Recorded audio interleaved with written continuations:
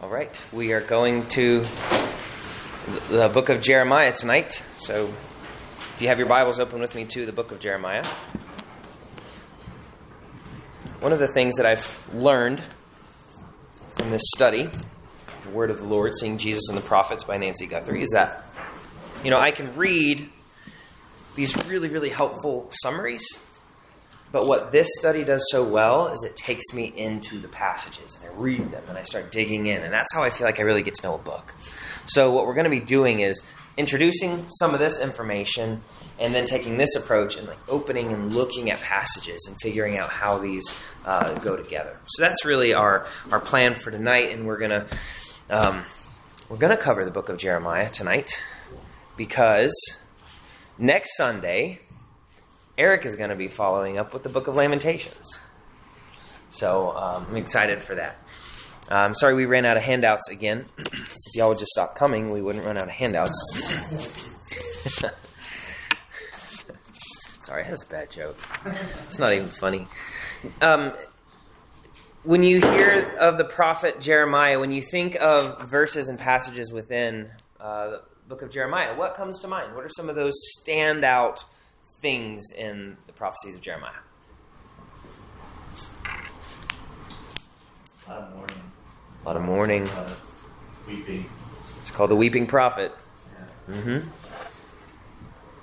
What else? Jeremiah 29:11. Jeremiah 29:11. Who else was thinking it? I know the plans I have for you, declares the Lord. Right? Yeah. I know a big one is covenant theology, like Jeremiah 31. Jeremiah 31 is huge. The new covenant. Yeah. Jeremiah 17:7-8. Unless you man trust in the Lord, whose confidence is in Him. Very good. Yes, Brenda. Jeremiah 2, where it says that the people had turned from the springs of living water and gone after cisterns for themselves that water. Wow. What a condemnation and what a conviction that is for us. Is that around verse 8? Am I way off? It starts at 11. 11, okay. 13.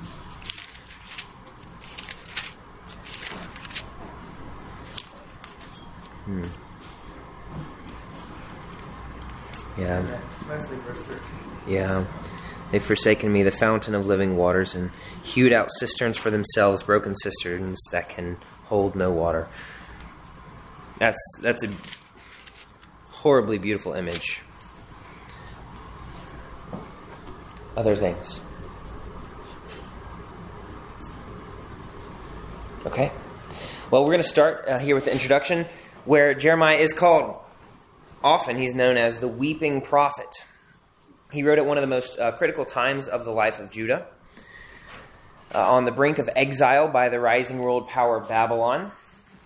And what I have found was really interesting as I was looking at the book is that the weeping, since he's a messenger of the Lord, is often the weeping of God that Jeremiah himself communicates.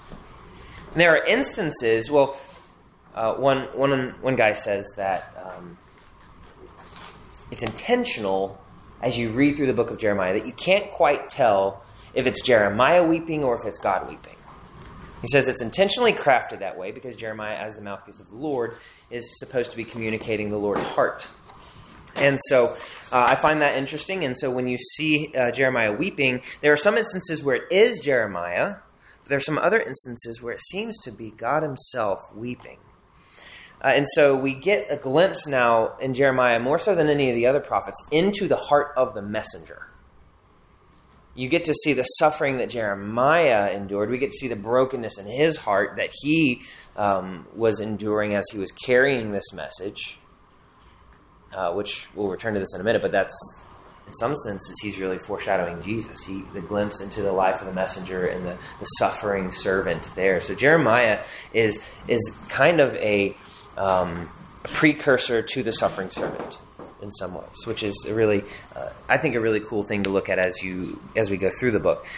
So we see into his heart, but we also see into his life. Y'all remember the types of oracles we looked at a little bit ago? One of them is the enactment prophecy. I'm going to pull this back up. This is from our introduction to the prophets. One of them is the enactment prophecy, where the actions on the part of the prophet accompany and illustrate the message that God gave them. And you see this multiple times here. We see bizarre enactments on Jeremiah's part. He bought a loincloth and then put it in the ground and it spoiled. It's like, all right, I got underwear. I'm going to put it in the ground. And guess what? Now the underwear's spoiled. Israel, your pride is now spoiled, like this underwear. So the actions that he did were to reflect the spiritual reality that he was trying to show. Yes? Not the only example, like that specific example. Doesn't Ezekiel also do something related to undergarments? I'm ashamed that I didn't look this up in more clarity. One of them was often just running around naked or in underwear. Is that Isaiah? I remember Ezekiel being the real performative one. Like most of his stuff. Yeah. Jeremiah's definitely not the only one who does that. But yeah. There are some weird enactments. I think the example that we provided in the original. Okay, yeah, you're right. It was Isaiah. Isaiah was the one who walked around stripped, because the word "strip" and "exile" are the same word in Hebrew, in order to illustrate what Assyria was going to do to Egypt and to Cush. Ezekiel does too. Jeremiah does here. He wore a yoke bar in chapter 27, and he wasn't married and he didn't have children to show the destruction of Judah. And we see that in chapter 16. It's not verses 1 and 2, it's verses 1 through 4, but there we go. And so Jeremiah began his ministry around the time of Josiah's reforms upon the discovery of the book of the law. So Josiah, what's notable about King Josiah? He takes seriously the law of God. He takes seriously the law of God. Why?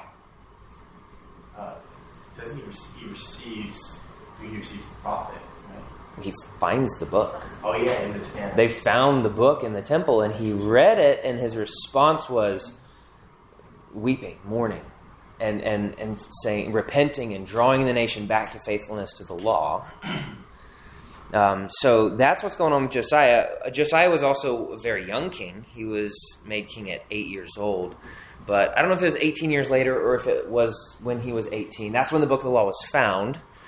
And that's about the time that Jeremiah was called. Jeremiah was 13 when he was called to be a prophet. And so Josiah and Jeremiah are definitely contemporaries. And so we'll see that the message of Jeremiah actually grew out of that rediscovery of the book of the law and continued to push for the purification of Israel and obedience to the law. Jeremiah chapter 1, go ahead and flip over there, tells us that Jeremiah ministered during the reigns of Josiah, Jehoiakim, and Zedekiah until the captivity of Jerusalem. So that is 626 to 587 BC for his ministry. There is a lot of international turmoil going on at these times. I don't know if I put this in here. Oh, I mentioned it at the very first paragraph. Babylon is rising to power. Assyria is on the way down. Ashurbanipal, who was one of the last powerful kings of Assyria, had died. And then Babylon's on the rise at that point.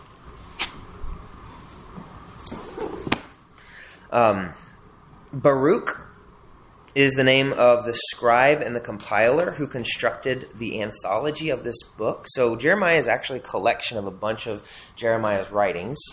It's also a collection of things written about Jeremiah, ordered and compiled by this guy named Baruch, who was a scribe and a compiler. And by the time Jeremiah was called by God, here again, the Baruch thing was kind of a sidestep back here. By the time Jeremiah was called by God, the northern kingdom had been gone for about 100 years. Assyria was in decline. Babylon defeated Nineveh in 1612, so that's 14 years into Jeremiah's ministry. Nineveh was the capital of Assyria. and Babylon began to consolidate power. Egypt attempted to break free, and Judah was caught in the middle, first making an alliance with Egypt and then with Babylon in 605. Judah then rebelled and was conquered in 597. They rebelled again, and Jerusalem was destroyed in 586. So that gives you a little bit of a historical sketch as to just the turmoil that the nation is in right now. And a lot of these judgments are going to be described for us as God's judgments for the sin of Israel in breaking the covenant.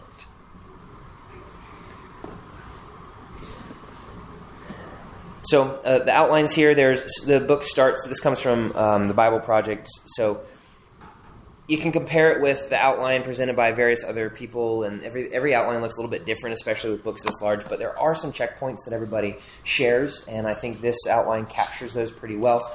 There's an accusation and a warning for Israel in the first 24 chapters. The accusations, now if you think back to the 3 types of oracles that you find in the prophets, sin, punishment, restoration, the first 24 chapters are full of sin and punishment, and it's sprinkled with restoration. The restoration pieces, you'll find, are so powerful. I believe it was Jeremiah I was reading about a week ago-ish, where it says the volume, the quantity of sin and punishment oracles is massive. But the quality of the restoration oracles is even more massive. So what we're going to see in the restoration oracles is really rich in the book of Jeremiah, even though there's tons and tons of sin and punishment accusations in this book. So Babylon is explained to be that judgment, and 70 years of exile are laid out there in chapter 25. Then there's judgment and hope for Israel in chapters 26 through 45. Then there's judgment and hope for the nations, 46 through 51, and then destruction and exile. That's of Jerusalem in chapter 52. I think sections 3 and 4 of the outline there, the judgment and hope for Israel, and then for the nations, shows us that God is dealing on a larger scale than just the defense of a national people. He's dealing on the spiritual level of those who believe and those who don't. And so Israel and the nations receive the same punishment. Babylon is raised up to be a power for judgment, and Babylon is taken down in judgment for their sin. And God uses those things for His glory, not the glory of people. And so I think that's an important thing that we'll see here when we get to the message in theology. Questions about those first 3 sections before we get into the message in theology? Comments? Questions? All right, let's keep going. Before we... let's see, how do we want to do this? I'm trying to figure out how to work in these notable passages you see on the right side of the page. Let's go ahead and look at Jeremiah 2 since we're here at the beginning of the book of Jeremiah. Jeremiah 2 is a good representation of Jeremiah's ministry as a whole. And although he prophesied over 3 kings in quite a large span of time, chapter 2 seems to be a good representation of what his message was.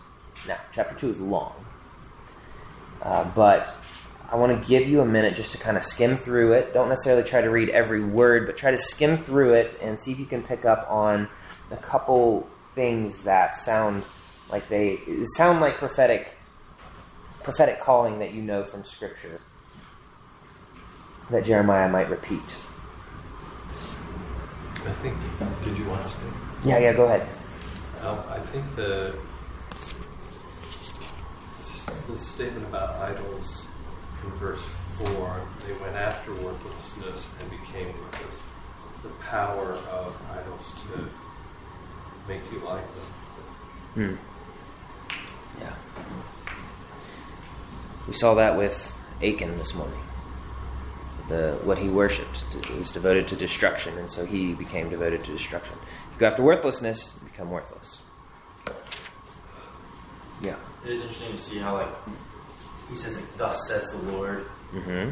He's not just giving them, a lecture. He's, repeating, this is what the Lord has said up, what's going to happen, what is happening. And I feel like the rest of the book of Jeremiah is pretty much just that. Yeah. Directly from God. It is, and that hits on both of the tasks of biblical prophets. One is to be the mouthpiece of God, to communicate what God has said. The second is to be a covenant prosecutor. telling the people how they've broken the covenant. And so really chapter 2 includes a lot of details about how they've broken the covenant. Back to Brenda's verse 13, you have sought your source of water from something that you have built yourself. You've sought your source of life from something below God. And then you see in verse 23, the accusation that they have gone after the Baals. They have searched for they've worshipped other gods. They have forsaken the Lord your God. Verse 17, have you not brought this upon yourself by forsaking the Lord your God when he led you in the way?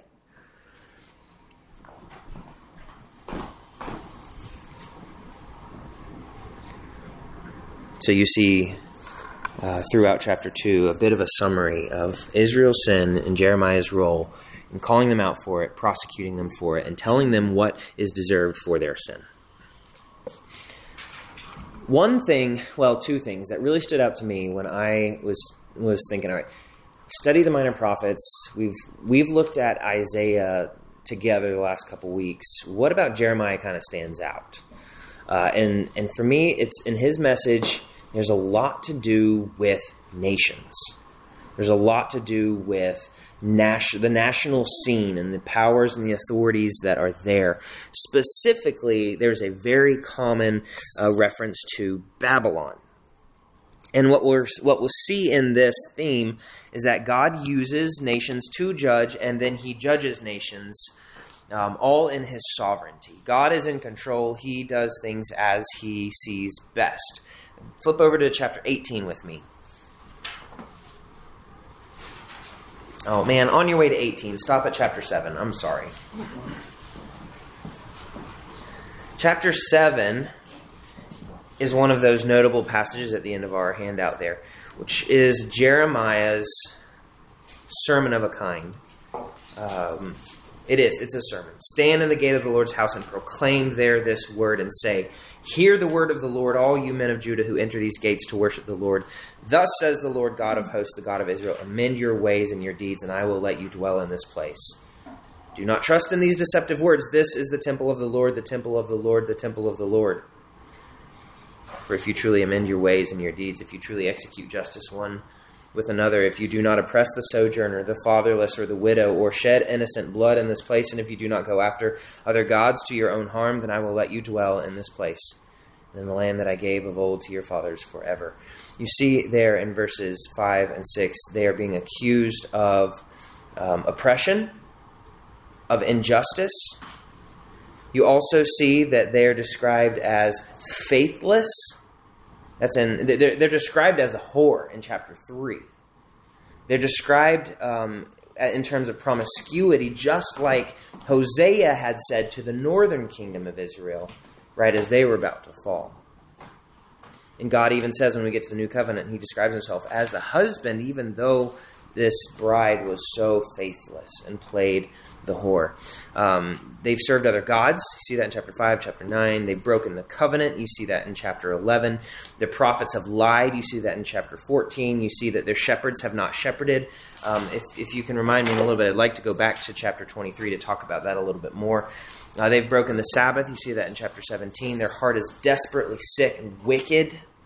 You see that as well.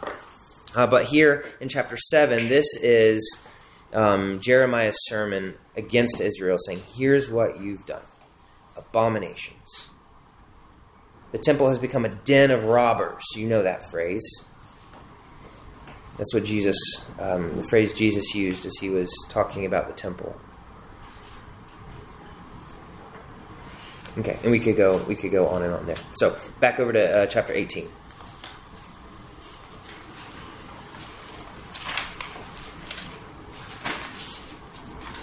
Potter and the clay. I want to read here the first 11 verses. The word that came to Jeremiah from the Lord. Now, everything we've read so far, Elijah mentioned this a minute ago. It's the word of the Lord. It's the word of the Lord. The Lord says, thus says the Lord. Hear the word of the Lord. This is the word that came to Jeremiah from the Lord, here in chapter 18. That makes these messenger oracles, according to our Introduction to Prophecy handout. So we're identifying them. These are directly messages from the Lord. And a lot of these are sin and punishment oracles. But we continue. Arise and go down to the potter's house, and there I will let you hear my words. So I went down to the potter's house, and there he was working at his wheel, another enactment prophecy. The Lord is showing him, through Jeremiah's actions of going down to the house where the potter is, what the message is. And this is slightly different because it's God's having Jeremiah enact for himself to understand, rather than Jeremiah enacting for the people to understand. But anyway, verse 5. Then the word of the Lord came to me, O house... verse 4. We skipped that one. The vessel he was making of clay was spoiled in the potter's hand, and he reworked it into another vessel as it seemed good to the potter to do. Then the word of the Lord came to me, O house of Israel, can I not do with you as this potter has done, declares the Lord? Behold, like the clay in the potter's hand, so are you in my hand, O house of Israel. If at any time I declare concerning a nation or a kingdom that I will pluck up and break down and destroy it, and if that nation concerning which I have spoken turns from its evil, I will relent of the disaster that I intend to do to it. And if at any time I declare concerning a nation or a kingdom that I will build and plant it, and if it does evil in my sight, not listening to my voice, then I will relent of the good that I had intended to do to it. Now therefore, say to the men of Judah and the inhabitants of Jerusalem, thus says the Lord God, behold, I am shaping disaster against you, and devising a plan against you. Return every one from his evil way, and amend your ways and your deeds. What a gracious God to continue to allow this opportunity for repentance. But keep one finger over there in Jeremiah 18. Go back to Jeremiah 1.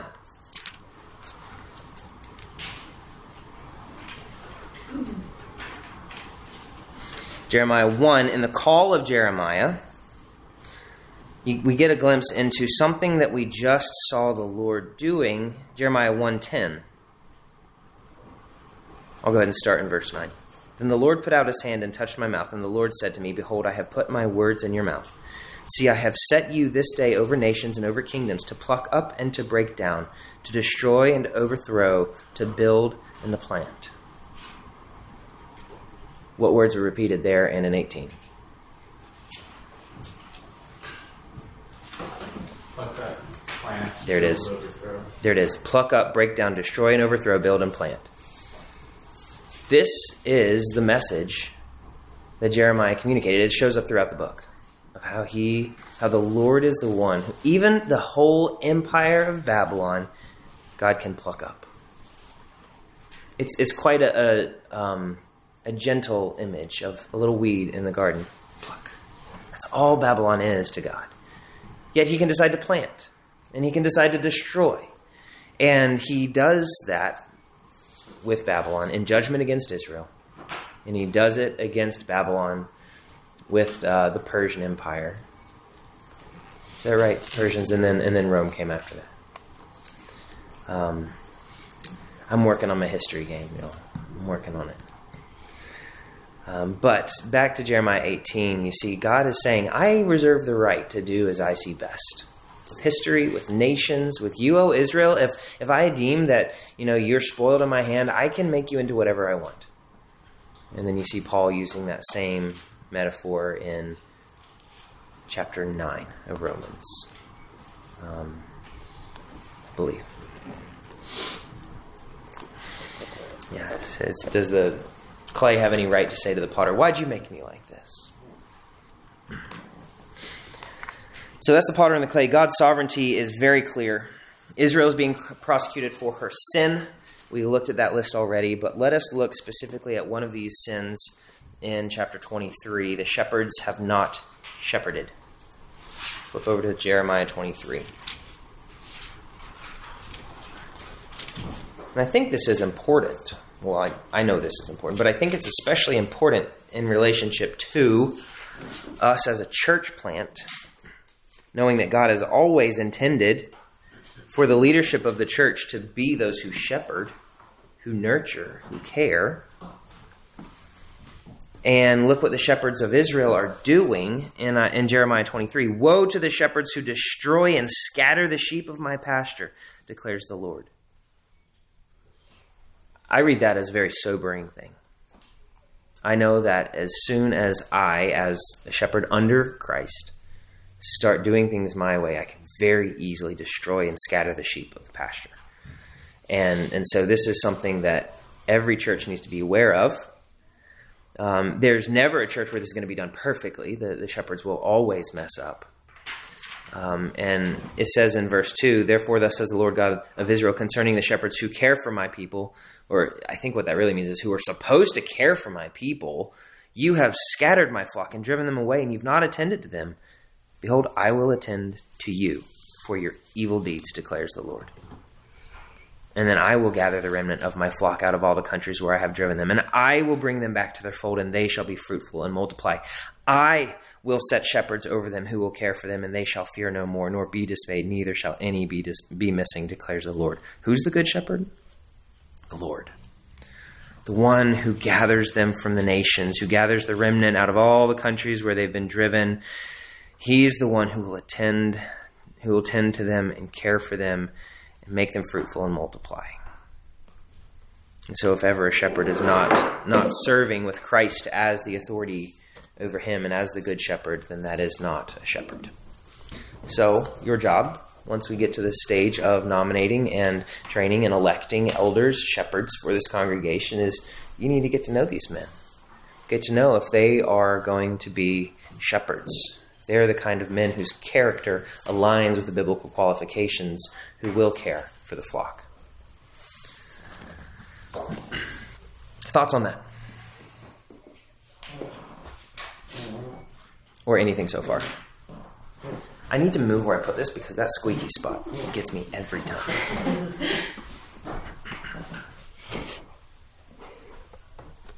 All right, let's keep going there. Babylon is used as a tool for judgment. Look over at Jeremiah 21, so just back a couple chapters. Just look at the heading of 21. Jerusalem will fall to Nebuchadnezzar. Verse 2. Inquire of the Lord for us, for Nebuchadnezzar, king of Babylon, is making war against us. Okay, and it goes on to say, look at verse 10. For I have set my face against this city for harm, and not for good, declares the Lord. It shall be given into the hand of the king of Babylon, and he shall burn it with fire. All right, so here now, Jerusalem is going to receive the judgment of Babylon. And look over at chapter 25. Chapter 25 is very specific in describing that the people of Judah are going to be sent into captivity and exile for 70 years. And so it is after Josiah. So Josiah reigned, pursuing the Lord and tearing down all the other idol worship places across the nation. As soon as he died, his son Jehoiakim was just terrible. And so here now Jehoiakim is on the throne.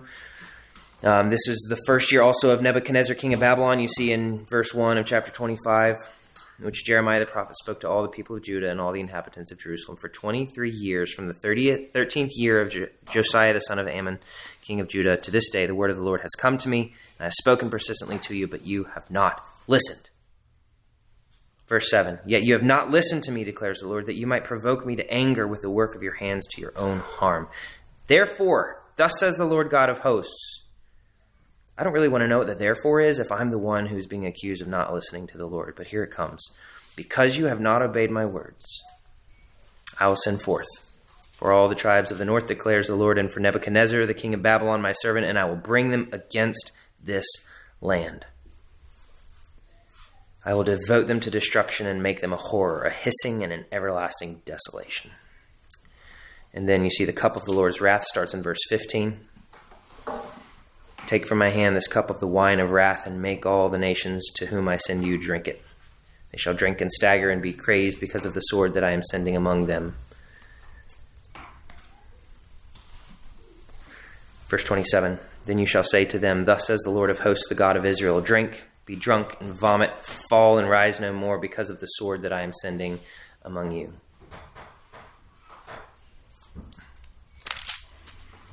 Okay, there's the Lord's wrath. There you see God's sovereignty on display. There you see God using nations for judgment and as judged. One last thing that's really important to the story of Israel's rise and fall and the ministry of Jeremiah is the very last chapter. Go to Jeremiah 52.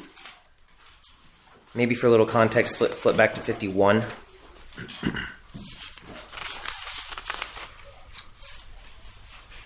Jeremiah 50 is judgment on Babylon. Jeremiah 51 is the utter destruction of Babylon.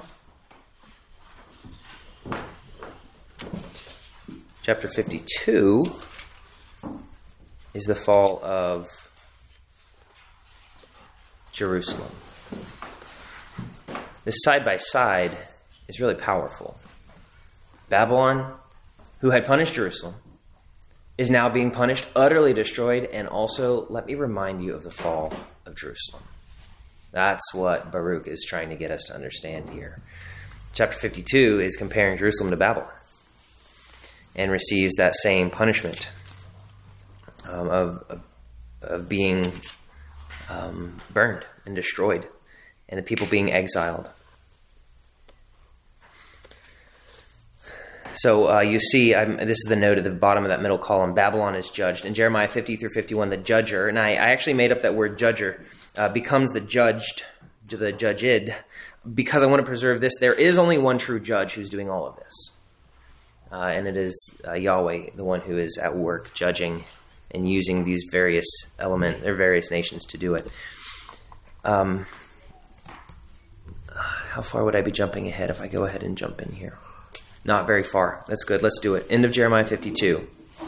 The very last 4 verses. Jehoiachin released from prison. So, let me pull out my... Oh, I don't have it. I left it at home. I was going to pull out my timeline, but that's okay. We're good here. The 37th year of the exile of Jehoiachin, king of Judah, in the 12th month, so this is during the exile. On the 25th day of the month, evil Merodach, king of Babylon, in the year that he began to reign, graciously freed Jehoiachin, king of Judah, and brought him out of prison. And he spoke kindly to him and gave him a seat above the seats of the kings who were with him in Babylon. So Jehoiachin put off his prison garments every day of his life. He dined regularly at the king's table. And for his allowance, a regular allowance was given him by the king according to his daily needs until the day of his death, as long as he lived. Why in the world do you think he would end the book like this?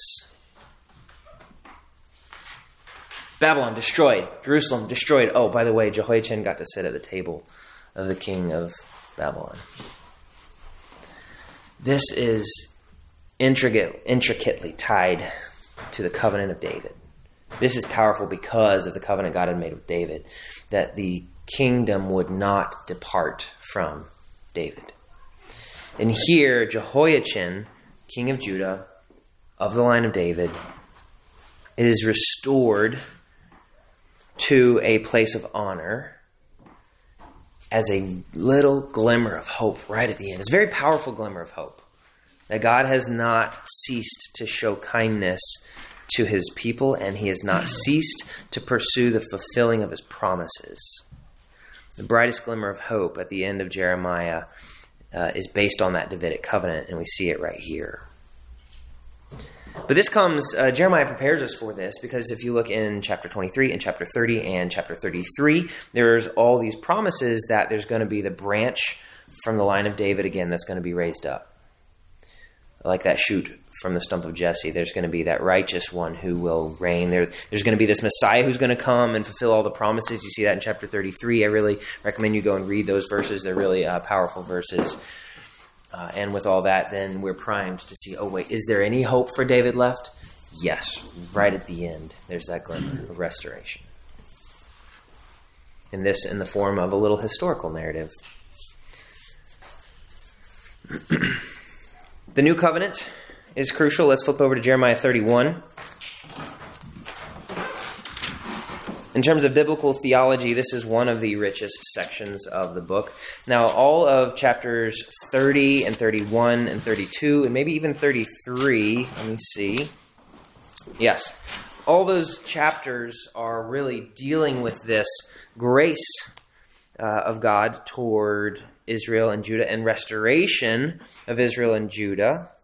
But chapter 31 specifically gets into this promise of the new covenant, starting in verse 31, and it uses this language of new covenant. So let's look at Jeremiah 31:31. Behold, the days are coming, declares the Lord, when I will make a new covenant with the house of Israel and the house of Judah, not like the covenant I made with their fathers on the day when I took them by hand to bring them out of the land of Egypt, my covenant that they broke, though I was their husband, declares the Lord. That husband language is important because it reminds you of their faithlessness to their husband that he's already accused them of for 24 chapters. Verse 33, for this is the covenant that I will make with the house of Israel after those days, declares the Lord. Listen to the new covenant. I will put my law within them, and I will write it on their hearts, and I will be their God, and they shall be my people. And no longer shall each one teach his neighbor and each his brother, saying, know the Lord, for they shall all know me, from the least of them to the greatest, declares the Lord. For I will forgive their iniquity, and I will remember their sin no more. It's a beautiful picture. It's a beautiful covenant. It's called the New Covenant. And of course, we know that this comes to its fullness in Jesus, who ushered in that new covenant. You can look there at the bottom, approaching the New Testament. Jesus is the new covenant of Jeremiah 31. Jesus says in Luke 22, this cup that is poured out for you is the new covenant in my blood. And in Hebrews 9, he is the mediator of a new covenant by his own blood, we see later in that chapter. Jesus is the inauguration of this new covenant. But I also think it's really important for us to note that this is still, on the meta level, the same gracious covenant that God has had with his people even since Adam and Eve. So he's still graciously, at this point in Jeremiah, he's still being gracious to his people. They're still saved by what Christ has done, but it comes in such clarity with the sacrifice of Jesus as the explanation of how these things are done that it's called a new covenant. And we actually relate to God through this covenant so clearly by faith. It's laid out so clearly by faith. And same with the Old Testament, again, because it's still the same covenant of grace, and it's always received by faith, just like Abraham believed, and his faith was counted to him as righteousness, not his works. But the Old Covenant with Moses was a lot of do this, do this, do this, do this, do this, do this, as a gracious showing of what it looks like to live in relationship with God. Whereas the New Covenant emphasizes that Christ has done it, and you're able to then be in that relationship with God by faith. So your relationship to God now is through faith. You're able to draw near to him through what he has done. And his Spirit is within us, and that's where we see that the law is within them. And God says, I will write it on their hearts, and I will be their God, and they shall be my people. And I think the church and the community of faith, in verse 34, we see a glimpse. It's not in its fullness yet. It's not that everybody knows the Lord fully, but it does anticipate that last day. And so has this new covenant been fulfilled?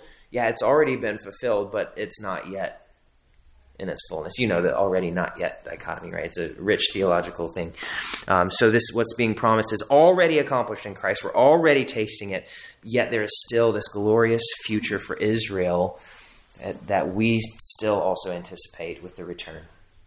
When everything is restored, the plans that God knows he has for his people to prosper us, they come in fullness when Christ returns and reigns and wickedness is cast out. And there are no more oracles of sin and punishment, yet only mentions of restoration and grace and hope for eternity.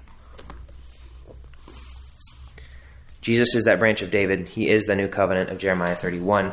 He is that suffering servant, as Jeremiah was a foretaste of, who foreshadows Christ, anticipates Christ. And as Jeremiah was the weeping prophet who weeps for God, so Jesus wept over the sin of the people and was faithful to suffer for them. And that's how we draw near. That's how we receive not what Achan received, but what Rahab received. Those who are welcomed in. Comments or final thoughts, questions here on Jeremiah? Yes? Before I read that New Covenant section in chapter 31. Mm-hmm. I always struggle with, like, I will put my law within them and will write it on their hearts. And then also they'll no longer have to teach his neighbor or each brother. Yeah. Like, with the thought of, like, noticing a lack of perfection of knowing, like, the law of the Lord and, like, still needing teaching and guidance. Mm-hmm. So I usually don't know how to come to terms with that. Yeah, I think it's helpful to look at that with the already not yet mindset. The law is written on our hearts. Romans tells us that.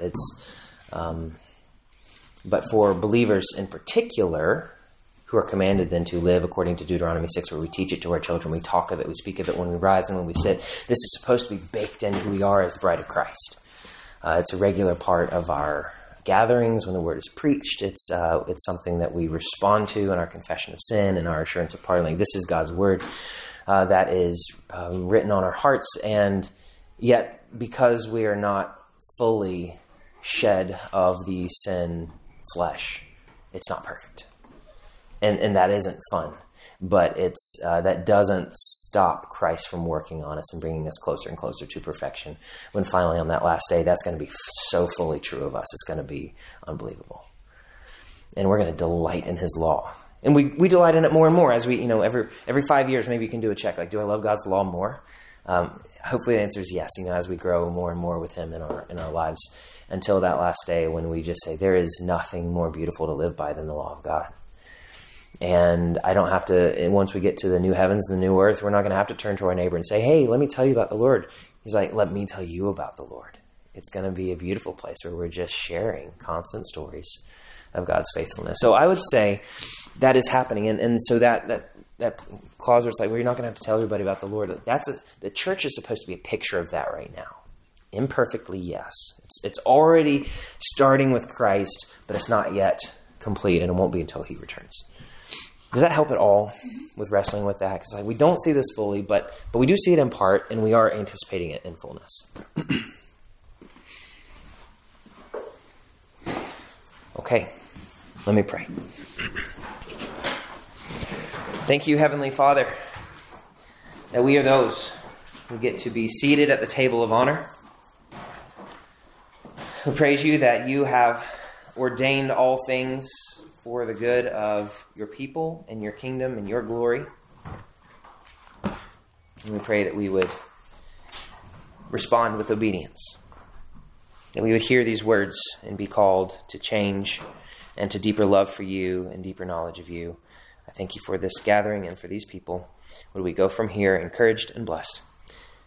In Jesus' name we pray. Amen.